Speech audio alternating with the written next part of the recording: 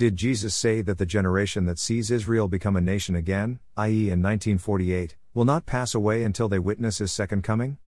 In Matthew 24, the disciples of Jesus asked him, saying, "Tell us, when will these things happen, i.e. when the Jewish temple will be utterly destroyed, and what will be the sign of your coming, and of the end of the age?"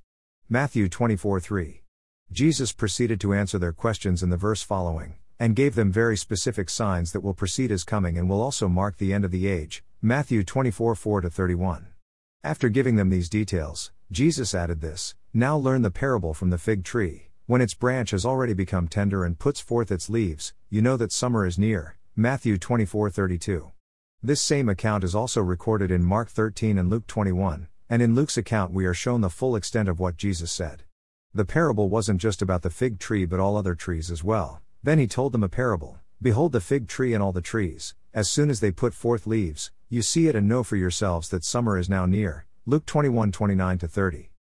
If Jesus had left this parable with no interpretation, then we could come up with our own suggestions or opinions as to what the elements of the parable represent and what the entire parable means.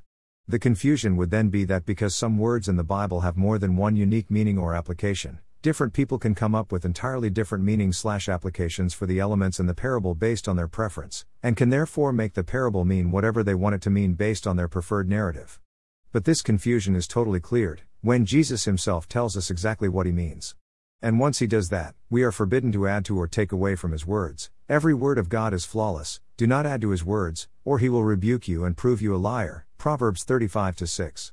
See also Revelation 22:18-19.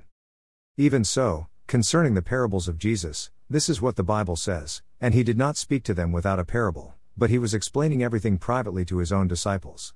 True to this scripture, we find Jesus explaining this parable and how it must be applied to his disciples right after he gave it. Then he told them a parable. "Behold the fig tree and all the trees, as soon as they put forth leaves, you see it and know for yourselves that summer is now near. So you also, when you see these things happening, or when you see all these things, recognize that the kingdom of God is near, or Jesus is near, right at the door. Truly I say to you, this generation will not pass away until all things take place." Luke 31:29-32. See also Matthew 24:32-34. In Jesus' own words, just as putting forth leaves by the fig tree and all the other trees obviously and naturally indicates that summer is coming, so also when we witness all the signs he said will precede his coming, see Matthew 24:4-31, we should know that his coming is indeed very near. In other words, according to Jesus, the fig tree and all the other trees putting forth leaves represent all the signs he said will lead to his coming. And summer in the parable also represent his coming. The key application of this parable was also to get us to look, not just for a single or some random or some new sign, but all the very specific signs Jesus had just told them will precede his coming. See Matthew 24:4-31. By this, Jesus also affirmed that there will be a group of people that will see all the signs he said will precede his coming, and when those people, or generation in existence at the time, see all those signs, they should know that he is right at the door. Matthew 24:33, see also Luke 21:31. He immediately followed this statement by saying, "Truly I say to you, this generation will not pass away until all things take place." Matthew 24:34, see also Luke 21:32. Which specific generation was Jesus referring to? He indicated that in the preceding verse, those group of people or the generation that will see all the signs he had talked about, Matthew 24:33, Luke 21:31. So, in Jesus' words, the generation that sees all the signs he mentioned should not just know that he is right at the door but will also not pass away until they see everything he had talked to them about, which included his second coming. In other words, all the end-time signs will be fulfilled in one generation. Those who see the beginning of the actual end-time signs, i.e. the opening of the first seal, Revelation 6, will also witness his coming. Interestingly, in the words of Jesus, the signs he gave, i.e. Matthew 24:4-29, were to precede his specific coming, where he will appear by himself in the clouds of the air, not on a white horse, after the great tribulation, and his saints who will be on earth will be gathered from earth to him in the air, not descend with him from heaven on white horses, and at that time there will be angels and a great trumpet involved. Matthew 24:29-31. Paul quoted Matthew 24:29-31 almost verbatim, referring to that as the time when faithful believers will be caught up or raptured to meet Jesus in the air at his coming. 1 Thessalonians 4:13-18. However, the very interpretation and application Jesus himself gave for his parable has been ignored. And the fig tree putting forth its leaves has been made to represent Israel becoming a nation in 1948. Consequently, the whole parable has been interpreted to mean that the generation that saw Israel become a nation in 1948 will not pass away until they see Jesus' second coming. However, this interpretation largely contradicts the very interpretation Jesus himself gave on many levels. First of all, in the words of Jesus, the application of his parable was for us to consider not just a single sign, but all the signs he had previously mentioned. However, this other contrary interpretation ignores Jesus' application of his parable and reduces the entire meaning and application of the parable to just looking at only a single sign, a sign which is not even mentioned in the list of signs Jesus gave to precede his coming.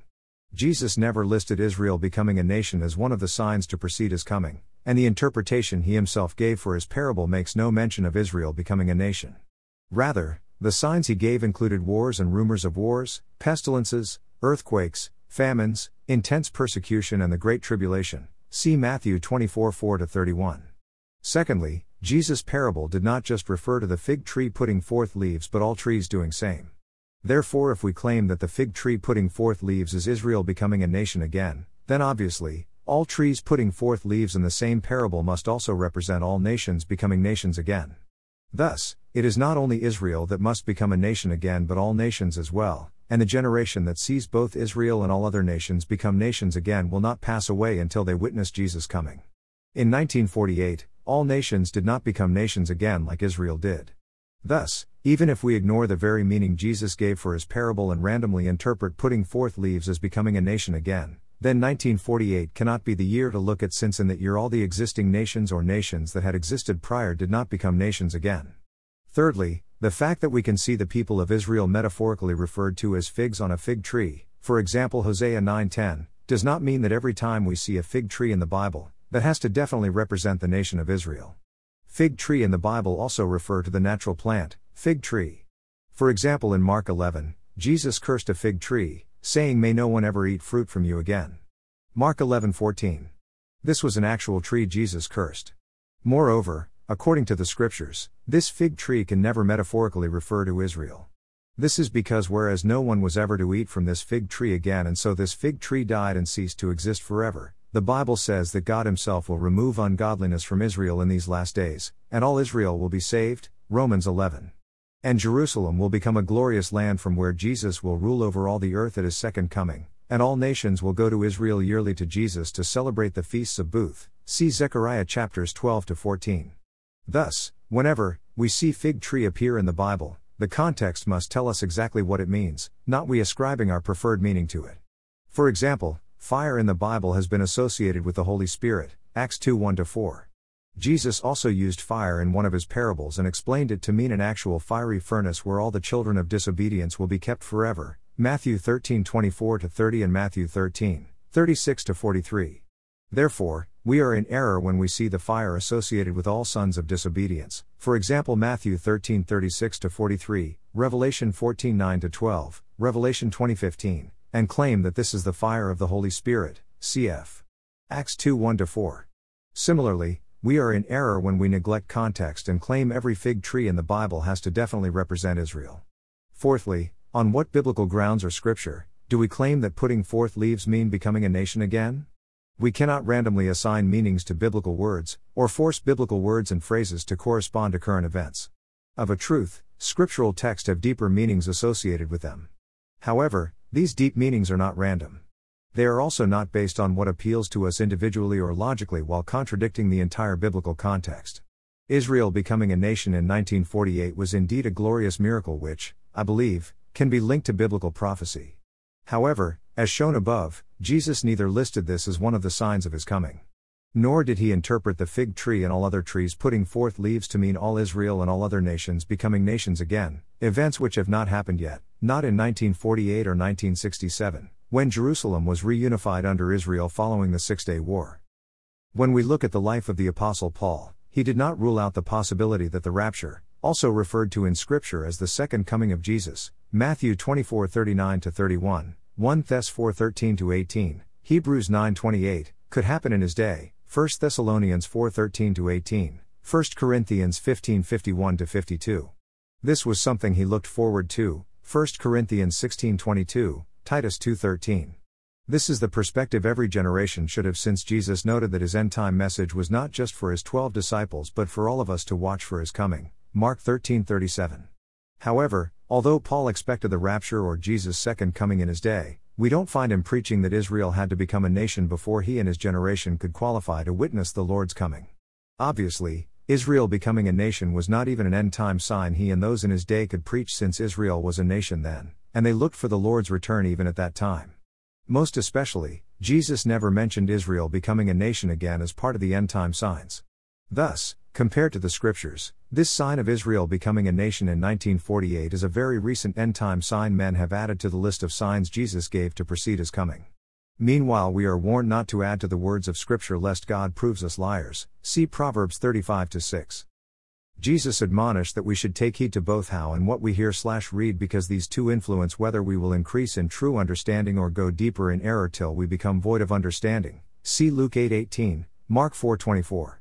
Thus, we are admonished to stick with exactly what the Scripture says, not adding to it or taking away from it. Proverbs 35-6, Revelation 22:18-19. Even so, if we stick with the totality of what Jesus exactly said in his end-time parable, I believe there is no way we can simply focus on just the fig tree and ignore all the other trees and come up with a conclusion that the generation that saw Israel become a nation in 1948 is the generation that will witness the Lord's coming. As per Jesus' instruction in Mark 13:37, I believe every generation that has and will exist after Jesus' ascension to heaven is a candidate to witness his return. Thus, even if Jesus returns 40 to 120 years from 1948 or 1967, I don't believe that biblically justifies the erroneous interpretation of the fig tree prophecy. This doctrine of Israel becoming a nation in 1948 representing the final generation has been a common theme associated with the pre-tribulation rapture doctrine. Those who may have thought this generation should be 40, Numbers 32:13, or 70, Psalm 90:10, years from 1948 have already failed in their predictions. Others may be waiting for 80 to 100 or 120 years, Psalm 90:10, Genesis 15:13-16, Genesis 6-3, from 1948 or 1967 before they may be convinced that they misinterpreted the fig tree parable. But, if we have not stuck with exactly what Jesus said but have come up with interpretations that ignores and contradicts Jesus' interpretation of his own parable, for example Luke 21:29-32, then how much of our end times understanding has been based not on what the scriptures say, but what we have made it out to be? For while, Jesus actually noted that the generation that sees the Great Tribulation will also witness his second coming, Matthew 24:29-31, some or all believers in the pre-tribulation rapture have substituted the Great Tribulation with Israel becoming a nation in 1948. This is an error, and will unfortunately deceive many, who will be left unprepared, thinking that they were to escape the Great Tribulation through the rapture. Let us therefore heed the words of Christ and be careful not just what we hear but how we hear or read, Luke 8:18, Mark 4:24, lest we be deceived. Kwadwo Omari, Ph.D. July 27, 2022. A very important message. For God so loved the world, that he gave his only begotten Son, Jesus Christ, that whoever believes in him shall not perish, but have eternal life, John 3:16. For the wages of sin is death, but the gift of God is eternal life through Christ Jesus our Lord, Romans 6:23. Therefore, if you do not know Jesus Christ as your Lord and Savior, I invite you to put your faith in him. Pray the prayer below to accept Jesus Christ as your Savior. I come to you, God, in Jesus' name and surrender my life unto you. I repent of my sins and I ask you to forgive me all my sins. I confess with my mouth that Jesus is Lord, and I believe with my heart that God has raised Jesus from the dead. I thank you, God, for saving me, in Jesus' name, amen. If you sincerely prayed this prayer, believe and be assured that you are saved, for the Bible says that whoever calls on the name of the Lord shall be saved, Romans 10:13, Romans 10:9-10, Acts 16:31. Find a Bible-believing church to attend so that you can be discipled to grow in the ways of God. You can also email me, kwadwo.omari@gmail.com, and I will be happy to grow together with you in Christ.